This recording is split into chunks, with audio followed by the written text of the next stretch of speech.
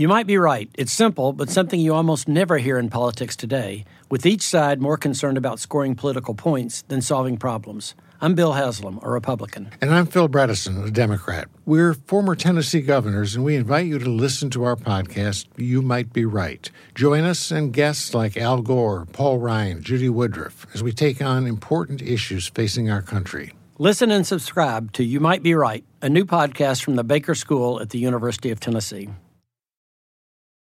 For over 130 years, McCormick has helped you make Mom's lasagna to keep her secret recipe alive.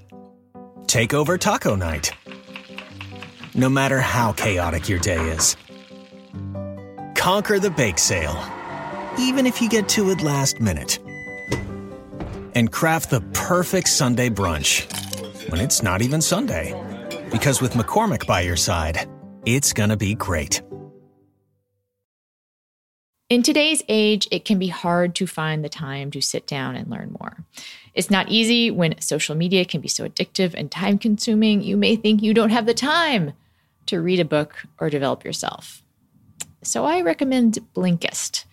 Blinkist is the only app that takes the best takeaways, the need-to-know information from thousands of nonfiction books and condenses them down into just 15 minutes or less. Blinkist is made for busy people like you who want to get to the main points of a book quickly without reading an entire book. I'm going to amend that. Blinkist is made for busy people who really want to read a whole book, who enjoy reading whole books, but just can't make the time for it. Blinkist also has an audio feature, so you can listen to books, sort of how you listen to a podcast. You know, I wouldn't say instead of a podcast, but, in addition to a podcast. And 8 million people are using Blinkist right now. It has a massive and growing library in the nonfiction category. There's self-help, business, health, history. And I have actually been using it primarily for mindfulness research. And that might seem ironic to some people that I am using a app that condenses things for quick consumption in order to learn about mindfulness. But if there's one thing I've learned in my meditation practice, my sporadic meditation practice, it's that you really just have to fit it in where you can. If you wait for the perfect moment to meditate, you may not ever get there. If you wait to have the time to read a whole book, you may not ever get there. So read what you can in the way that you can. I have learned that from the book Mindfulness by Mark Williams and Danny Penman, which is an 8-week plan for finding peace in the frantic world. And I've also been using Deep Work by Cal Newport. First heard about it from Ezra Klein, and it has really helped me rethink the way that I literally approach work, like how I work. I would love to read both of these books in their entirety, but you know what? I'm going to do what I can, and that is use Blinkist. And you can use Blinkist too right now for a limited time. Blinkist has a special offer just for this audience. Go to Blinkist.com/withfriends to start your free 7-day trial. That's Blinkist, spelled Blinkist, Blinkist.com/withfriends to start your free 7-day trial. That's Blinkist.com/withfriends. Hi, I'm Anna Marie Cox, and welcome to With Friends Like These, where we usually talk about the differences between us without letting them divide us. Yes, that is what we usually do. I usually have guests that have different opinions or life experiences than I do, and we kind of talk through those differences of life experience or opinion. But every once in a while, I have someone on who has the same life experiences as I do, but those life experiences are different from a lot of people's. And those are the episodes where we talk about mental health, usually. And indeed, that is what this episode is about. I need to give you the mother of all content warnings before we get started. This show deals with depression and suicide, and drug use, and intimate partner abuse. There's a lot going on, basically. It is also pretty funny and hopeful, I think. So I encourage you to listen to it, even if those things are issues in your own life. But of course, please be in a good space. Be in whatever space you need to be before you listen. You can take the day off. It's okay. I will not be hurt if you want to come back some other time. But do come back, because I want you to hear this interview with Heather Armstrong. If you are an extremely online person, especially if you've been extremely online for a long time, you probably know who she is. She is Deuce. Deuce.com, one of the early popular single-person blogs. She made a name for herself by getting fired, but then kept blogging and became very popular because she was so funny and smart and irreverent and candid, very candid, about motherhood and marriage and religion and mental health, her own depression, life in general. She made a living doing that, as some of us did. She sold banner ads against these experiences and did okay for herself, but then, the bottom dropped out of the banner ad market. I had this experience as well. You could no longer just be funny and smart. You had to have sponsors and whatnot. And so she retreated from blogging. She became a consultant. She got divorced. And she slowly slipped into the deepest depression she'd ever had. There's something especially poignant about Heather's experience that I identify with a lot, this idea that you've been so candid and raw online at one point in your life, and then you come to another point where you are really in pain and you don't tell anyone. You don't tell anyone until you have to. The Valedictorian of Being Dead is in part about the radical treatment Heather undertook for that depression. It involved going into a medically supervised mini coma 10 times over 4 weeks. But it's also a book about being known, truly known. The difference between having a public persona that plays at being candid and real, true, raw intimacy. I am thrilled to have her on. We will be right back to hear from Heather Armstrong, the valedictorian of Being Dead.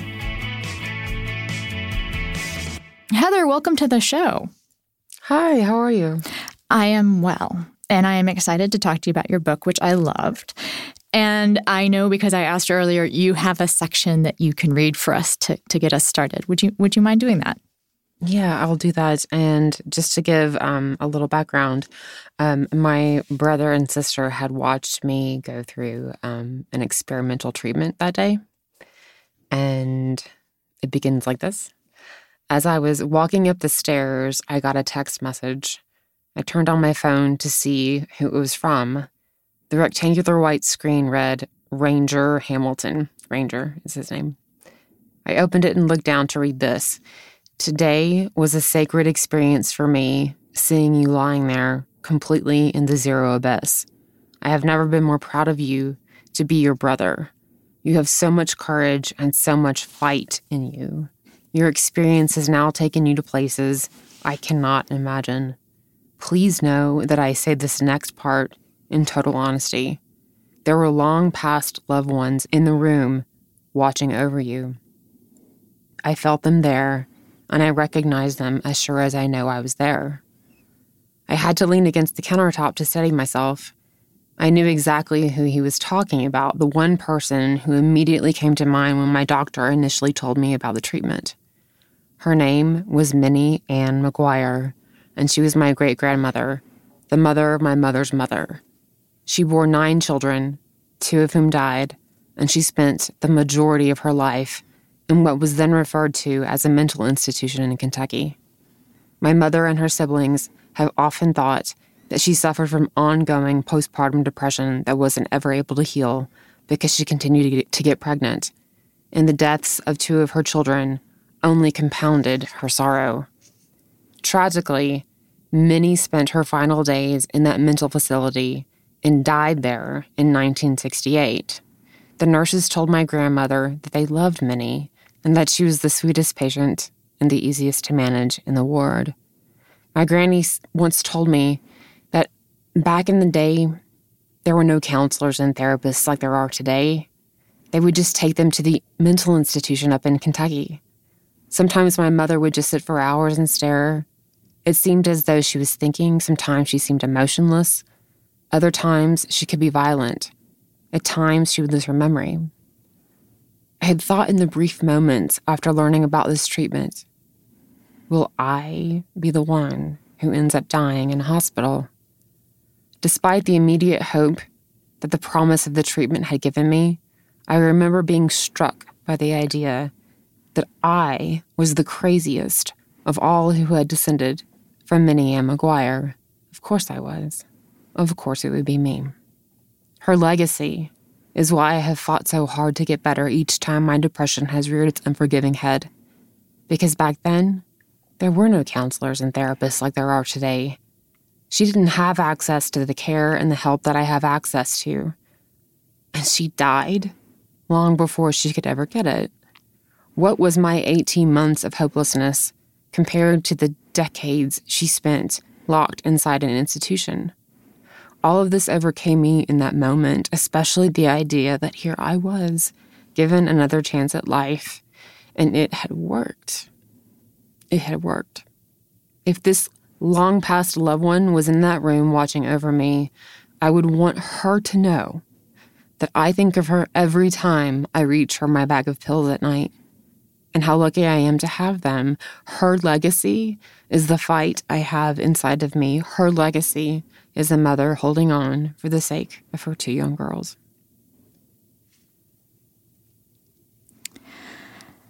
I should have warned you before that I might cry. I might too. I can barely get through that usually when I'm reading it. Some listeners already know I have a mom. I've got a mom thing.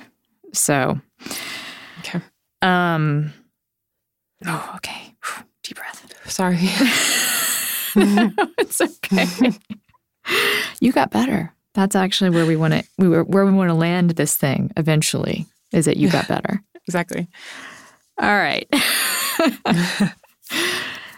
Let's talk about the book's title, which I did not get at first, but you explain it pretty quickly. I think it might even be the book jacket. Yeah. The Valedictorian of Being Dead. I connected with it. Once I understood it, I connected with it really hard. So explain it for folks. So, really quickly, I was the valedictorian in high school. I very quickly, early on in childhood, decided that if I was the best at everything, that I would make my mother happy. And so my lifelong goal was to be the best at everything that I did. And so I graduated valedictorian in high school. I got a full scholarship to the college of my choice. I graduated with honors. I was always good at what I did. And I was the third patient of 10, just the third, to go under this procedure. And when they put me under anesthesia, I went down so hard and so fast that they could barely get the breathing tube in fast enough. And they were startled by it. And my mother is standing there like, what is going on? And they're like, well, no one's ever done this before. No one's ever gone this. No one's ever gone down this far before. And she said, do you not know who you're dealing with?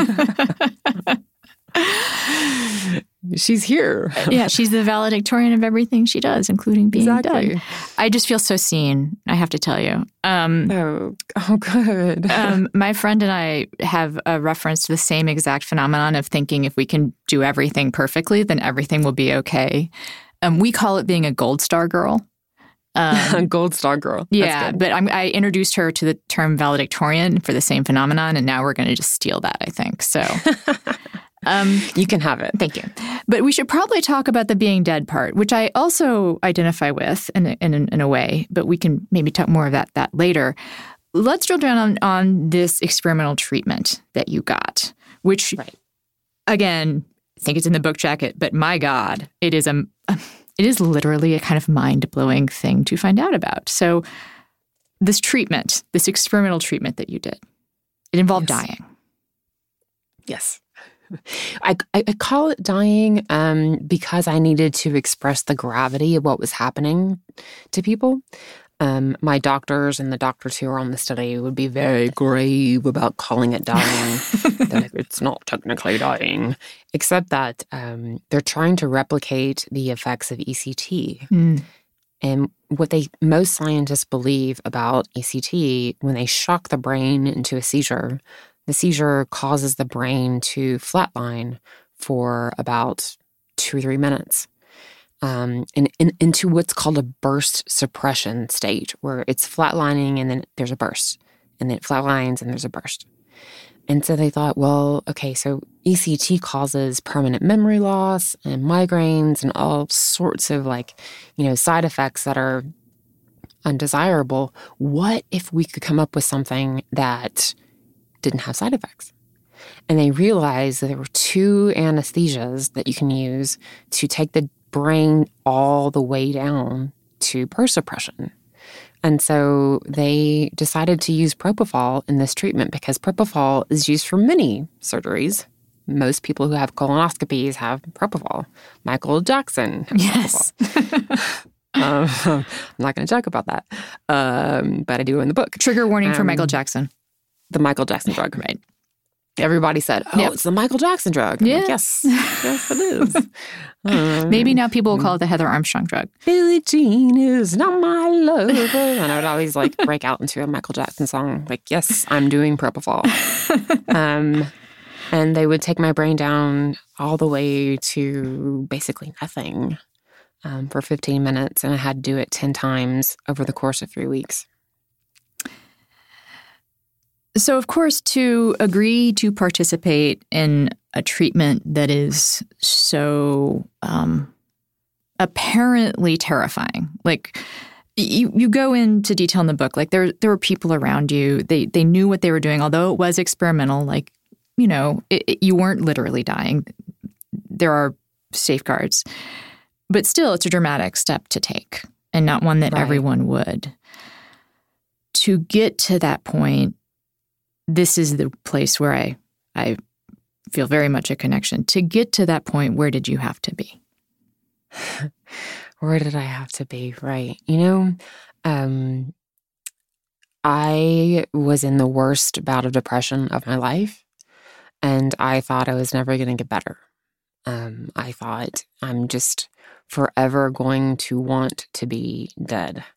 And I have experienced depressive episodes over my life, and I've been able to get through them either through talk therapy or a change of medication or, all sorts of other tactics. Some people have a depressive episode and they have one in their life and they're done. and I'm happy for those people that they can just have one depressive episode. But for those of us who have multiple, we can get ourselves into treatment-resistant depression. And I had changed my medication, and I had run a marathon. I had changed my diet. I was doing everything you should be doing, except that I got deeper and deeper and deeper and deeper into a hole that I couldn't climb out of. And every day and every moment of every day was haunted by the idea that I just didn't want to exist. And I resign myself to that. I just don't ever want to be alive again. I'll just remain here in this state and continue to exist like this forever. That's where I had gotten. And I was just so profoundly sad. When I talk to people about my own experience with depression, and particularly suicidal depression, sometimes what I feel like I have to make clear to them is the suicide part isn't about dying, if that makes sense. Exactly. It's about not existing. Exactly. Maybe you can explain the difference for people. I know that I get it. I know you get it. How would you explain that difference? So suicidal ideation takes on many forms, I think. Mm-hmm. I don't think that's talked about enough. Yeah. And I feel like what this experience has given me is the view from both sides.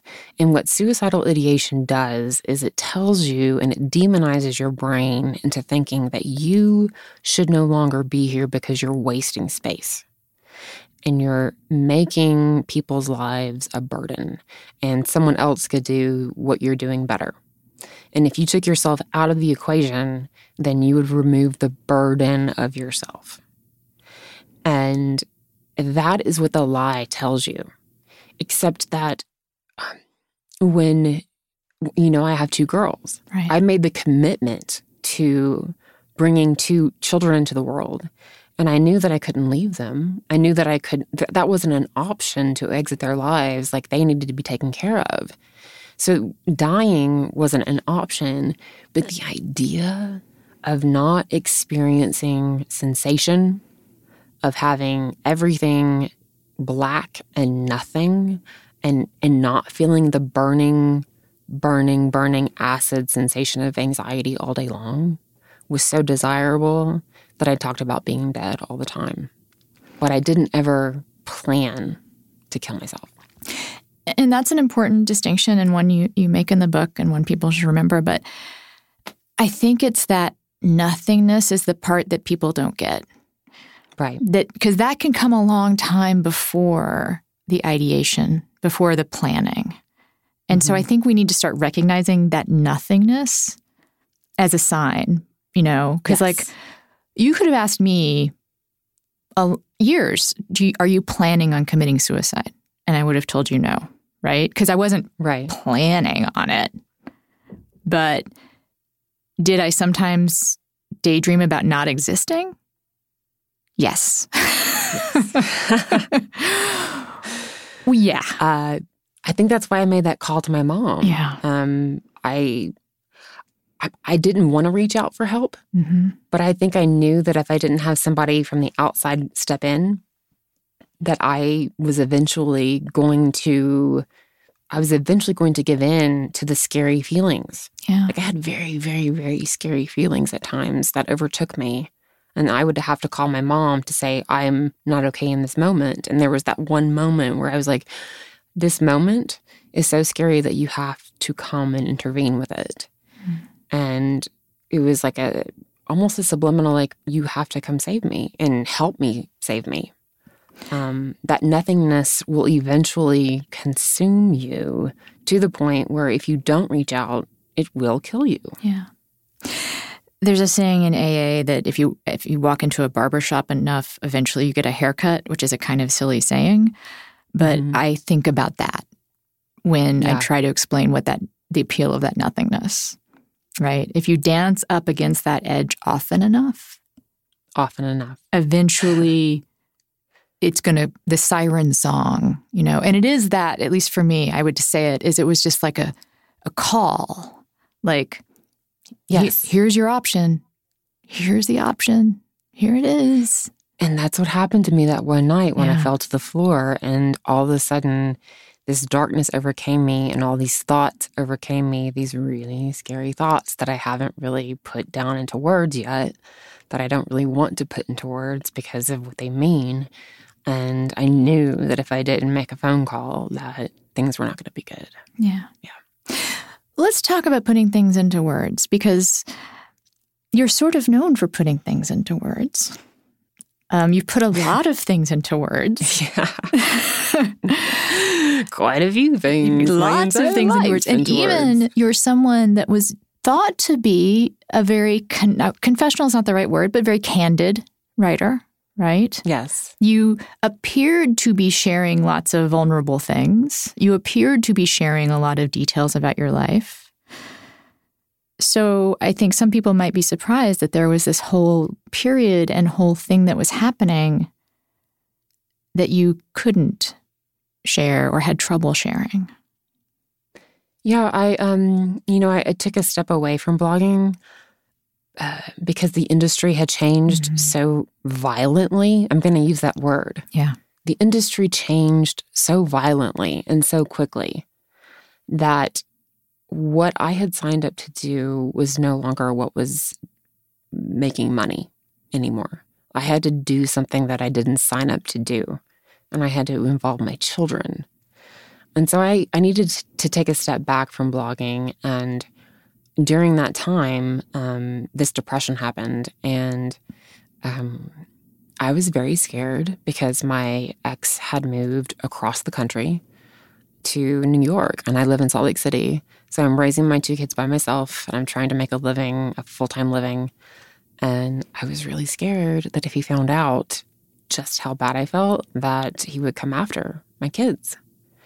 And that was the one like major fear for me that kept me from not only getting help, but writing about what I was going through. Nobody had any idea just how badly depressed I was, except for a couple of people in my life. Because I'm also a refugee from Web 1.0, I would like to just flip the page back a little bit to talk about this violent change in the industry, and then let's come back to talk about why you couldn't talk about it. Because you mentioned in the book that and this is sort of almost wrapped up in like what happened for you emotionally, the spiral, because it involved your kids. So the way the industry changed, in case people don't know, do you want to explain like what the industry started to require? Oh, God. So you could make a really, really good living off of banner ads for a very long time. You could just like write whatever you wanted, and you could just run banner ads, and you could just like, rake in the dollars. And if you read any article about me, they start quoting a number that I've never confirmed. But they're like, Heather Armstrong, the woman who made millions off of mummy. But you were making enough. Let's just posit you were making enough, right? Like I was making enough. Banner ads were working. And then, like, overnight, and it happened all at the same time. So overnight, the bottom fell out of the banner ad market because they robotized it. They made it into a robot who could sell what was selling for $7 was now selling for 15 cents. And then the brands got in. The brands were like, oh, so these women are doing this and we can, like, get in on it? Fantastic. So we're now going to get in. And then everybody got on the different platforms. You were on Instagram, or you're on Twitter, or you're on Facebook, and you stayed there all day long. You didn't go read anything. And that's kind of continued to today. And so not only did the bottom fall out of the banner ad market, sponsors got involved, and then the entire readership fractured into these little portions of like, I'm only going to read Pinterest, right? So like overnight it happened, and it was sudden. And you realized, okay, I can adapt and I can write sponsored content, or I can die. Well, maybe not quite so literally at the time, but yes. Right. And I think it's really, there's an interesting tragic irony here, which is that those banner ads allowed us to write in really vulnerable and candid ways, because you could write anything, right? You got to show your true self, because all the ads meant were just all the ads were just ads, right? Exactly. And what sponsored content does, it asks you to prostitute that inner self, right? Like it says, oh, you're being vulnerable, like you're being candid here, we want to leverage that. And you talk about an incident in the book with your kids, right? Like you were trying to do sponsored content and the kids had to get involved. Yeah, I did a speech about it a couple of times, and I call it the fraud of authenticity, where you think that you're reading an authentic post by somebody when in fact they are in that activity because they are being paid by a brand to manufacture that experience for that brand. And I was in, you and I were early days. I was one of the first people to sign. We're old. That's another way to put Everything hurts. I was one of the first people to sign with the ad network that I was with. And I was in this really, really, really good contract, which meant that I sort of had to say yes to everything that they put my way. So toward the end, I was doing this ad for this car company that was sticking me in a car with my kids. driving somewhere and playing word games in a car. Like, I'm the last. Can I cuss on this podcast? Yes, please. I'm the last fucking mother that is going to play fucking word games with her fucking kids in the fucking car. Like, it's the last thing I would ever do. And there they are having me play a word game with my kids in 3 different posts. And by the 3rd post, my kids were like, we have to do this again? Oh God, Mom, no. And like, my kid was just like, please don't make me do this. I don't want to do this. And I was like, what am I doing? Like, what is this? This is insane. I think again, like there's this real irony to me that people who were able to make a name for themselves by being authentic then, had to perform authenticity. Right. And I don't know about you, but I feel like I'm kind of fucked up because there's this thing that happens, I think, if you become known and you're known as being candid or known as being irreverent, which I think both of us were, and then you also have to perform that irreverency and that candidness, that it can make, especially I guess if you're already prone to overthinking, like it makes me sort of, I sometimes used to, I don't think so much anymore, but I think it's involved with, my depression is like, where is my there? Who am I? What is going, like literally who am I? But it exacerbates imposter syndrome in this incredible way. Oh my gosh. I was listening to this song. Can I read you this lyric? Sure. I was listening to a song on the airplane, and this depression has made me hear music differently. Like, I start to hear lyrics. I listen to music that I've listened to before, and I'm like, oh, wait a minute, this person is writing about depression, or this person is writing about imposter syndrome. And there's this band called Mating Ritual, and they have a song called Thief. And the chorus of the song says, I worked myself to the bone to find I'm just a thief who'd run out of gold. And I heard that on the plane on the way here. And I started crying, and I was like, oh my gosh, I have to go back and listen to that again. And I had to go back and listen to it again. And I was like, that is what I felt like after all of this had happened. When the industry crashed and we were left with sort of like the ruins around us, I was like, I was a thief who had run out of gold. They caught me. They caught me. That was like, they found out, shit, Yeah. Who am I now? Who am I now? The sponsors got involved and took over and took away the power. And now I'm just a voice in the void. I thought about that a lot. In that sense of like, okay, there's this person that I pretended to be, and then there's who I really am. And, can I be both? Should I be both? Especially when I was reading you talk about your relationship with men. My relationship with men as I look out the window to my boyfriend. Oh, okay. Well, it's past tense. We'll use past tense. It's past tense for me. But I connected a lot with this idea that people think of me as being sassy and, like I said, irreverent, truth teller. But in my relationships with men for a long time, like, I wasn't that. Right. And you write about that too. Yeah, I do. And interestingly, it's very interesting that you bring that up with me, because I have received several messages from very famous women that I've interacted with who watched me during my marriage and sent me messages after they have read this book and said, it all makes sense now. It all makes sense now, because you had this persona online, and you had this persona, or you at least had this presence with me, and then you would get around him and you would completely close down. And it was an automatic reaction of mine to close down around men. Yes. I think it's something I've now, since read about and done some work on, myself. Right.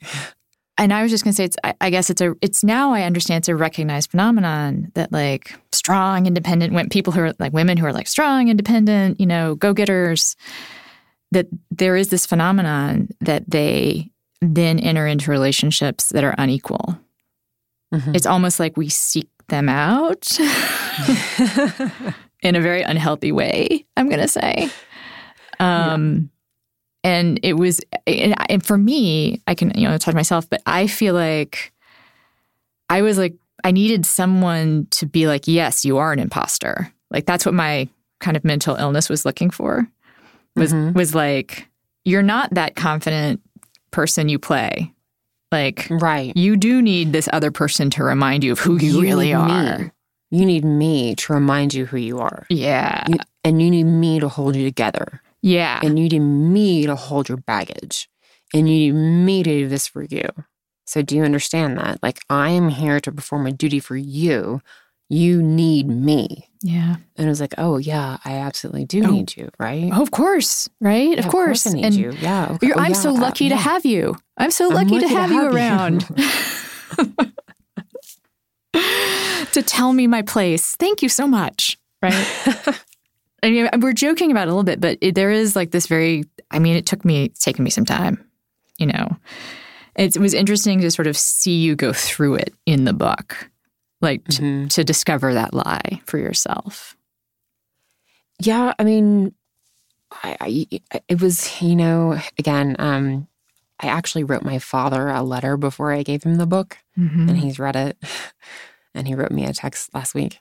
Because I talk a lot about sort of the trauma from my father in my childhood. And none of us as kids have talked about the trauma from my father in our childhood. He was very menacing. He had a very unpredictable temper. And that temper scared us all into sort of a hiding. And what it did for me is it scared me into a hiding in all of my romantic relationships. After I would just go sort of into hiding with like what I needed or what I felt or how I reacted to things, because whatever I felt was wrong. Right. What they felt was the right thing. I think the term now is called gaslighting. Yeah. I've heard that.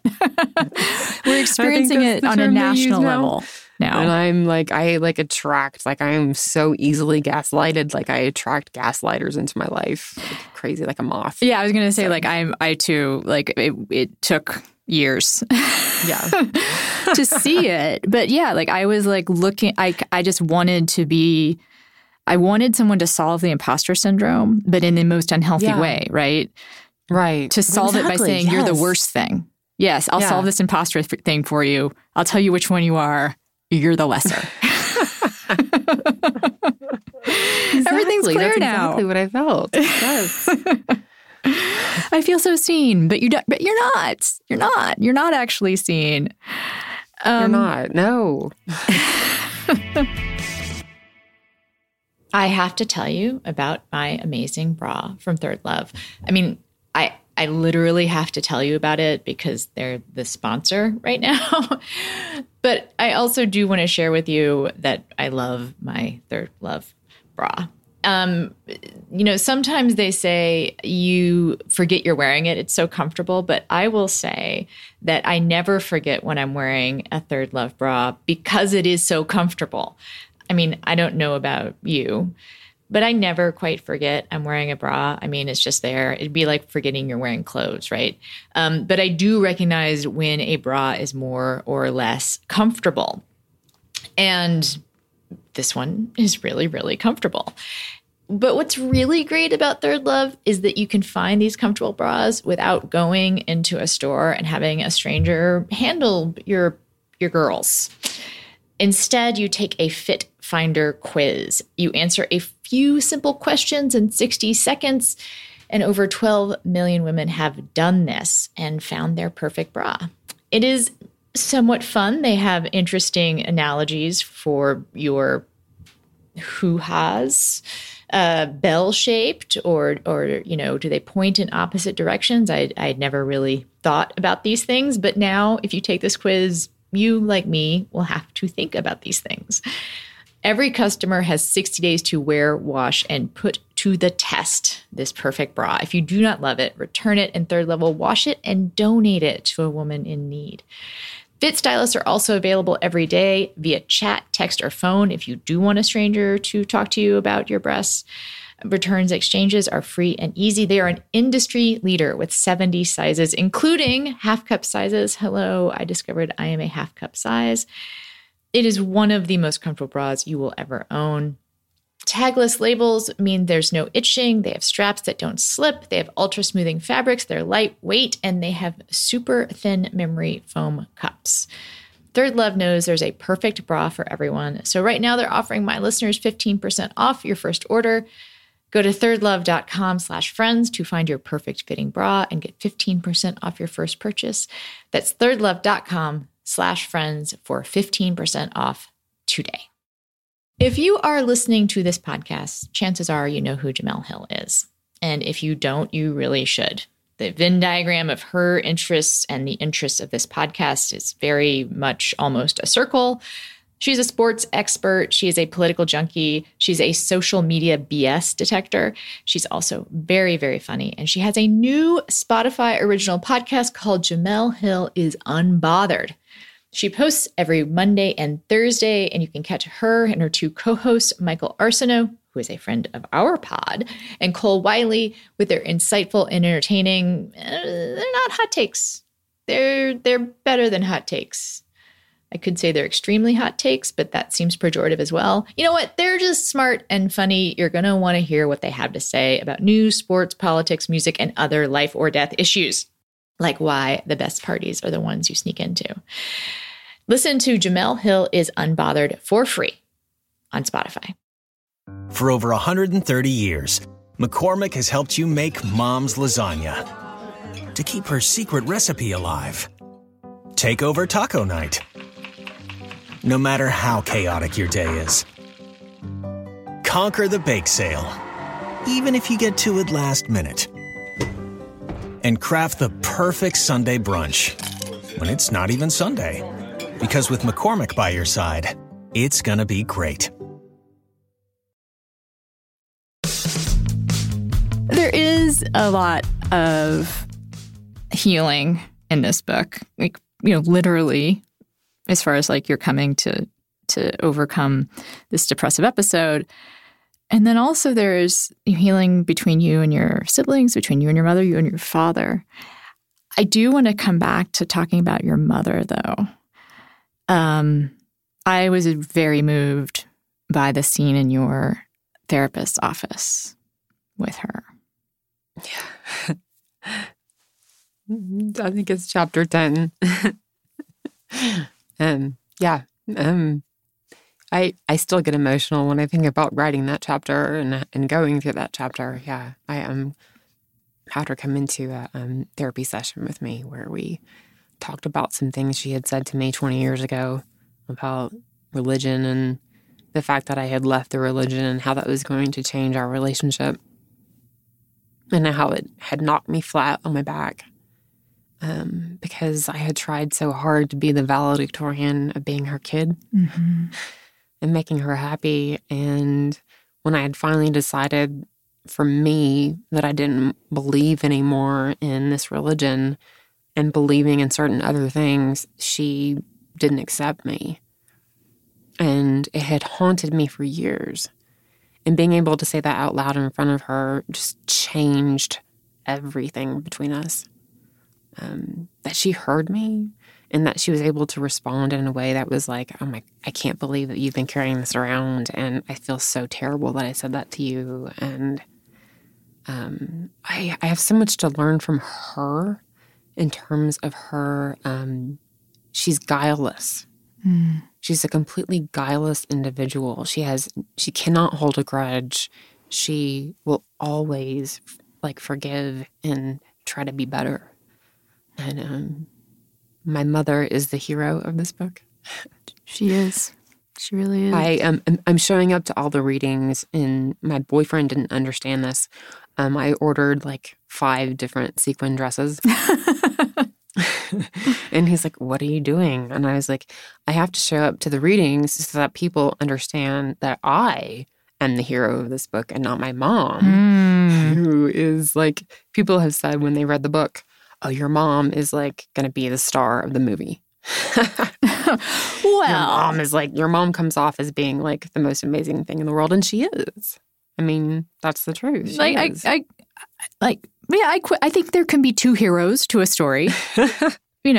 I mean, what got to me about the story about your mom, besides me having my own mom shit that is yet to be resolved. Although, you know what, something about what you wrote did help me. Really? Which was the idea that she had no idea the impact that those words had on you. Yeah. And it's so easy to not know that, right? For us. Yeah. She said to me, without Christ in our relationship, we can no longer have the same relationship that we've had. Mm-hmm. She said those words to me. And I remember feeling like, I think I said in the book, it felt like she was choking me when she said those words. And how old were you then? I was 22. Right. Mm-hmm. And that changed. That was like a pivot point. Pivot, yeah. And it completely reframed your relationship. For you, it completely reframed the relationship. It reframed how you felt about yourself. Like all of these things, this whole domino, effect. Yeah. And you carried it around. I carried it around and around and around and around. I was like, I'm alone now. I'm completely alone, and I will always take care of myself. I will always provide for myself. I will always be the one who's in charge of everything that I do. It's just me. I felt very alone. And the magic and tragic thing is how easy it was. I shouldn't say easy. It wasn't easy for you to talk to her, but it was simple. Maybe that's the word. To talk to her. My therapist joked that I bought her a yacht. I bought her a yacht. Like, I paid my therapist enough money for a yacht in order to get my mother in there to say, Mom, this hurt me. And for my mom to say, oh my God, I'm so sorry that it hurt you. Or she would say, oh my heck, I'm sorry this hurt you. And simple, but definitely not easy. Right. In CBT therapy, one of the catchphrases in that, I'm going to be full of like different therapeutic catchphrases for this episode, is check it out. Have you ever heard that? No. Yeah, it's one of the principles is like, if you have a thought, right, you're carrying an idea around, what you need to do is check it out. Like, is this truth I have in my head related at all to the outside world? Interesting. And it's something that I still have to remind myself to do, and it can be something like, I have now created this idea that this piece I have due is the most important piece in the world, and like the world's going to end if I don't get it, if it's not perfect, if it's not on time. And I can like ask a friend, like, this is what I'm feeling about this. Could you tell me, and it just helps to hear it from someone else, Right. But it also addresses the kind of thing you had with your mom. Like, if you believe somebody feels of some way about you, like, you're supposed to check that out too. Okay. That's really good. That's a really good thing to consider. Yeah. I like that. Yeah. And I had to do that in my relationships too. Like, if I'm certain, like, my husband like mad at me about XYZ, like, and I'm so certain about it. I know this. I don't even want to ask him because it'll be embarrassing to ask him because I know it's true. And then to like be like, hey, that other day. And he's like, I have no idea what you're talking about. He's like, oh, what? They don't remember. Oh, they never remember. What? And I think it's genuine too. Like, at first I'm like, you are now just being mean to me. Saying you don't remember this very important slight. No, it just doesn't. Would you buy a t-shirt for $50 if you knew it only cost $7 to make? I don't think you would. I wouldn't. And with Everlane, you never have to overpay for quality clothes. Everlane only makes premium essentials using the finest materials without traditional markups. They want you to know what you're paying for and why, so they tell you the real costs and are radically transparent about every step in their process. Not too long ago, someone tweeted at both me and Everlane about wanting to know where something was manufactured. They couldn't find it on the page. And there was a direct message from Everlane telling them exactly where to find this factory. I think they even gave them like a place on the map. I like Everlane because of this transparency. I also like Everlane because I like these kinds of clothes, these simple, straightforward, but really well-made ones. I have just ordered, I am not kidding, I just ordered a pair of their new lightweight summer jeans, which I'm really looking forward to. And they just came out with trainers that capitalize on, I would say, the everyday trainer, not quite, the ugly shoe trainer, but the trainer, you've definitely seen it around. Like, it looks a little bit like a shoe that's supposed to be comfortable, but in a good way. They have a really cool version of it. It's called the Trainer. And maybe the best thing about it is it comes in really neat colors like butter and glacier and navy. I have my eye on the butter one. Essentials like their Cotton Crew tee are exactly what they should be. Versatile, simple, stylish, made from quality materials. Check out Everlane's quality basics, sustainable silks, premium Japanese denim, made at the world's cleanest denim factory, Italian-made leather shoes, outerwear made from water bottles, and perfectly fit Oxford shirts and more. Right now, you can check out my personal collection, which has those trainers, at everlane.com/friends. Plus, you'll get free shipping on your first order. That's everlane.com/friends, everlane.com/friends. If you have been listening to the show for any length of time, you know Framebridge is one of my continuing sponsors and also a place that I actually buy from. This show is in particular filled with sponsors that I actually buy from.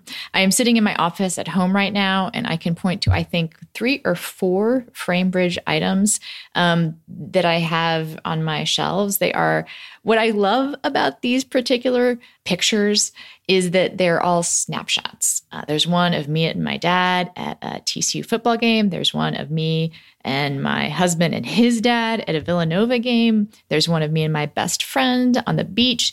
They're the kind of photos that you would post to Instagram. Indeed, they are Instagram photos, but they remind me of particular times and particular places and particular people that I love. And it was so easy to get these snapshots framed that, I kind of addicted to it. And I suggest that you start doing this too. It is a great way to commemorate not necessarily a special occasion, but just a special moment, a special someone. The kind of everyday thing that you look back on and realize was one of the moments that made your life as good as it is. So Framebridge does all of this, by the way, for $39. All shipping is free. My listeners will get 15% off their first order at framebridge.com when they use my code FRIENDS.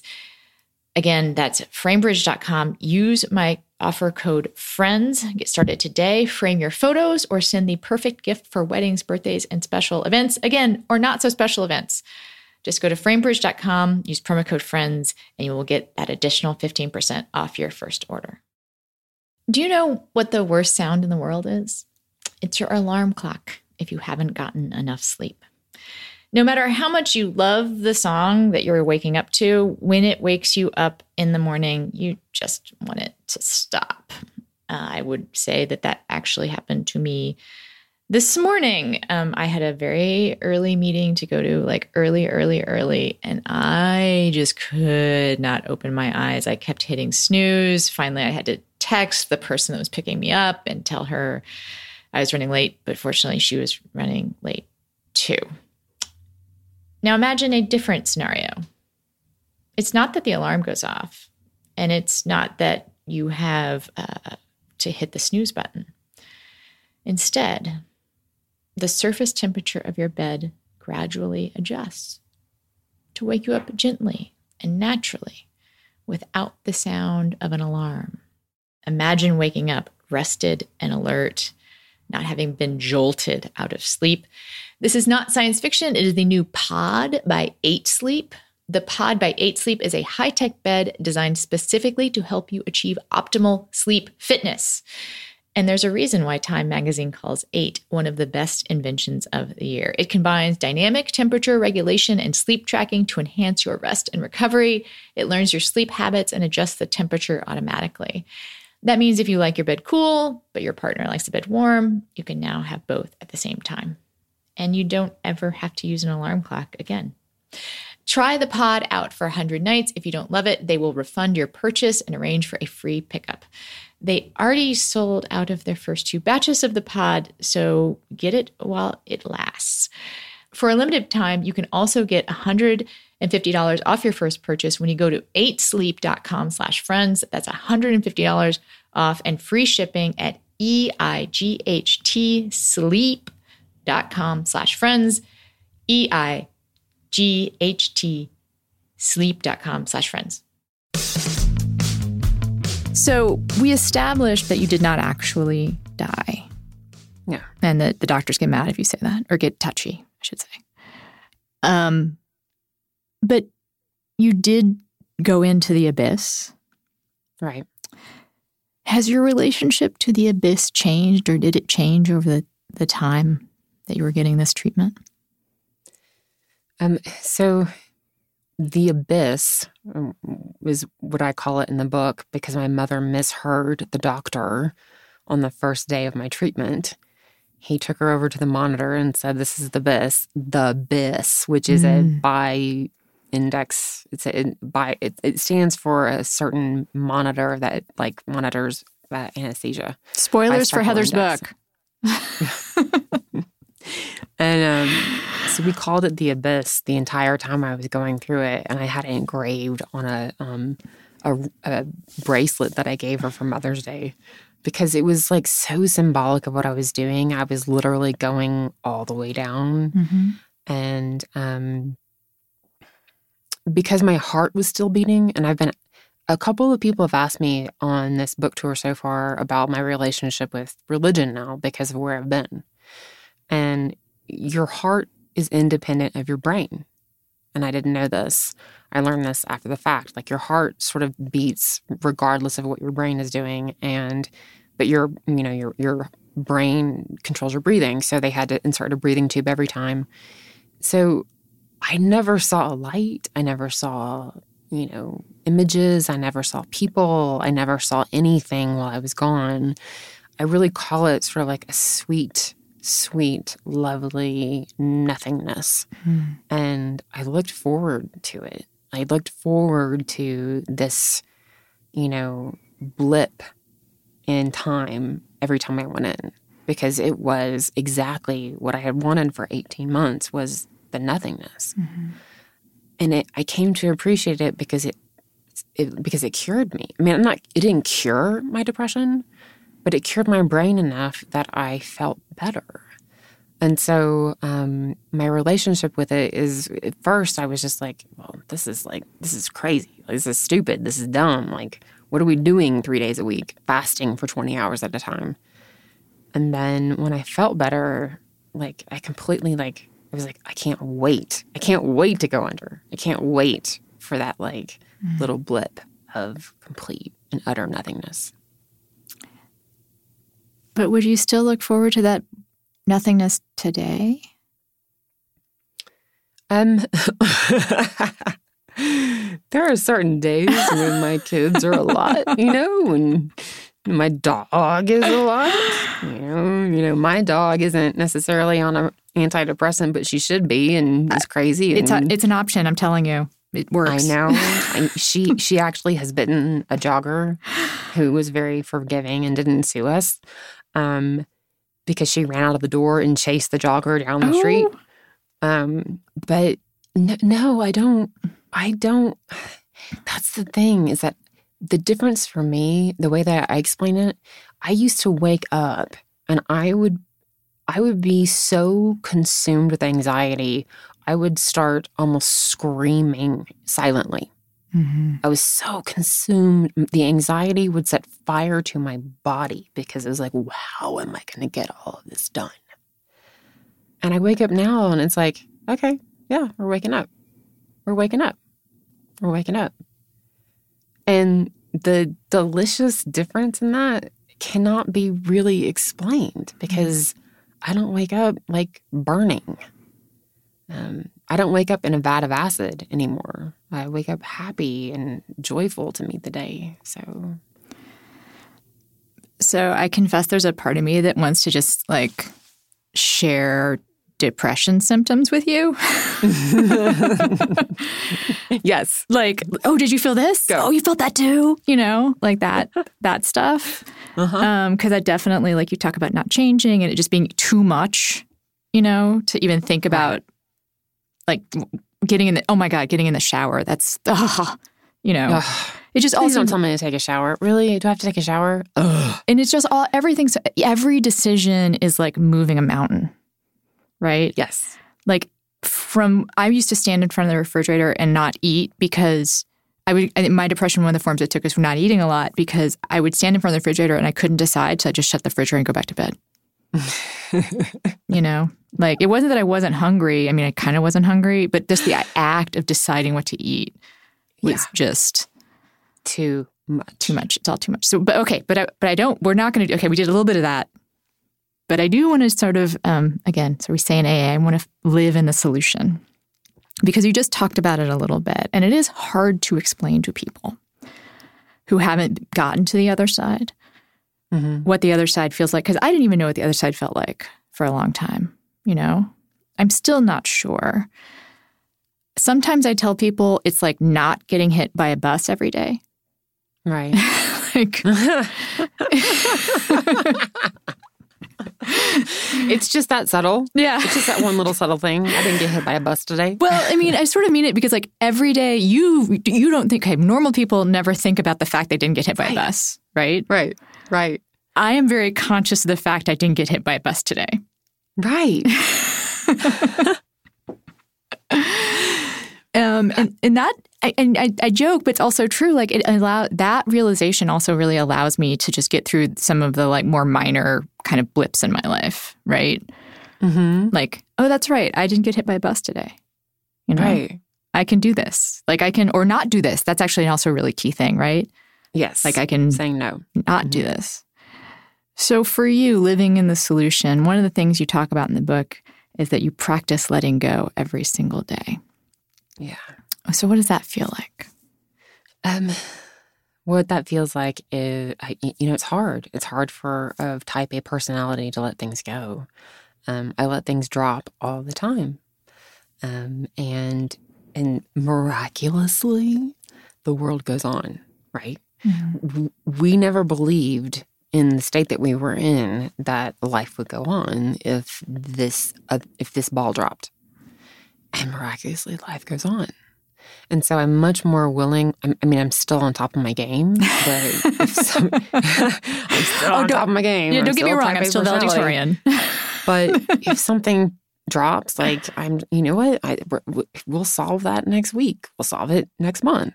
For me, how I explain it to people is like being on the inside of it was the demon inside me telling me I didn't belong, and being outside of it is me going, that is the stupidest thought I ever had, is being able to recognize, oh, my God, Heather, like, of course they're not going to be better off without you.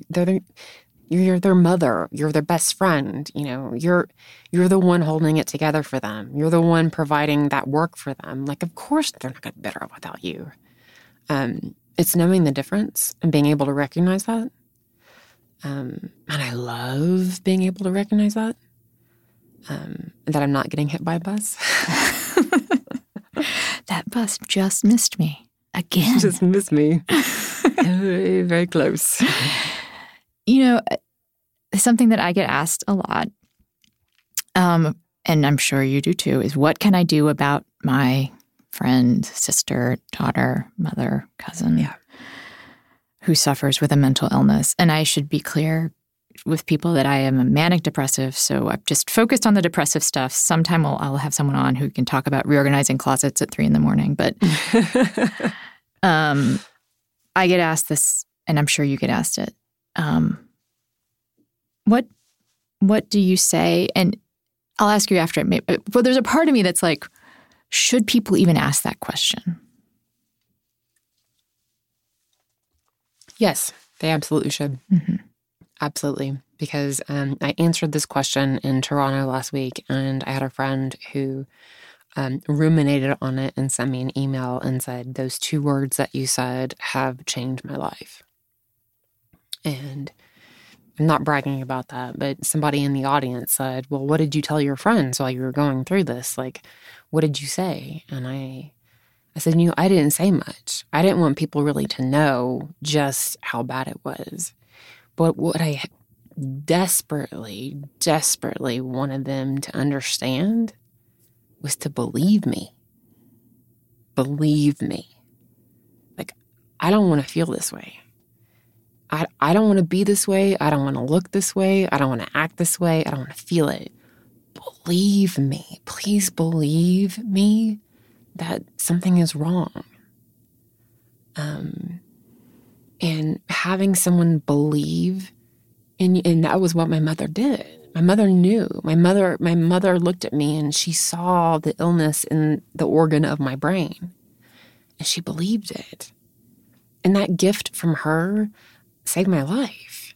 And I would say to anybody, if there's anything that you can offer a friend who is depressed, believe them.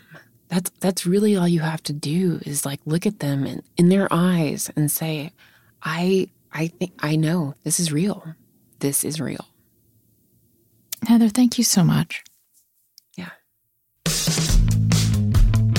And that is it for the show. I think we kind of wrapped up okay and got to some really deep places, so I'm not going to do a real long, self-care monologue here. I'm just going to remind you to get some self-care. Please take care of yourself. And I will see you next week.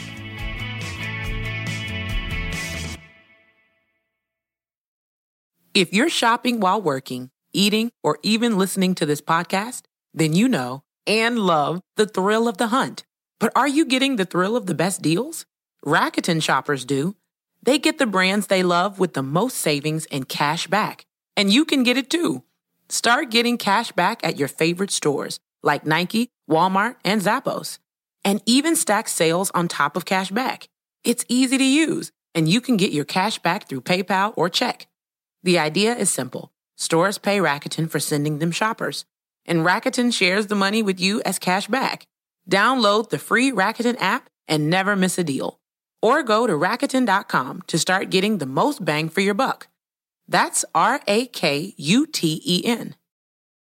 Luxury is meant to be livable. Discover the new leather collection at Ashley with premium quality leather sofas, recliners, and more, all built to last. No matter how many spills, scuffs, or pet-related mishaps come its way, the leather collection at Ashley is made with the durability you need for the whole family. Shop the new leather collection at Ashley and find chairs starting at $499.99 and sofas at $599.99. Ashley, for the love of home.